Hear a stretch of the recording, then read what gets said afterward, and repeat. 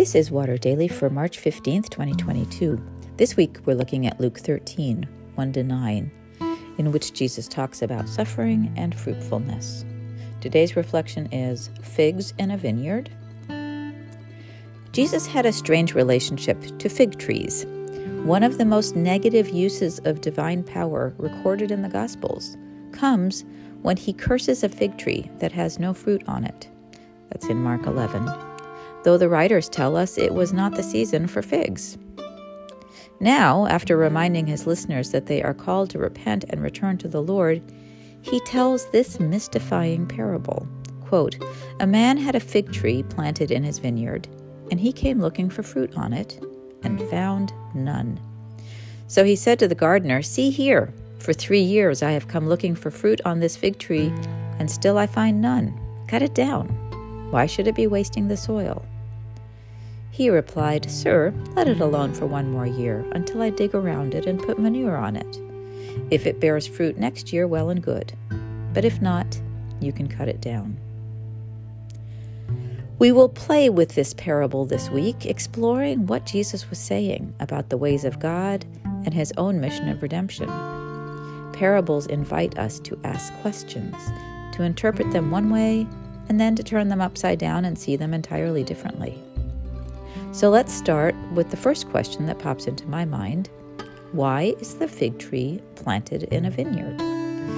Do fig trees belong in vineyards? Is the vineyard the world? Is Jesus saying his followers are to bear fruit in challenging circumstances? And who or what does the fig tree represent? Is it the religious system into which Judaism had evolved by the time of Jesus? A constrained and codified system of sacrifice and legalism? Or is that represented by the vineyard? Who is the man? God the Father? Is Jesus the gardener? Or let's flip it. Is Jesus the fig tree, who after 3 years of ministry still isn't seeing the kind of fruit he was hoping to? Is cutting the fig tree a reference to his own death? Or does he mean his often clueless disciples? Going beyond what Jesus may have meant, how did this parable play if we put ourselves into it? Our churches. Are we bearing the kind of fruit the gardener wants? Are we planted in the right place?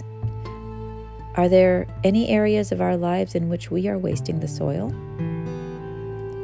There is no one right answer or one right interpretation.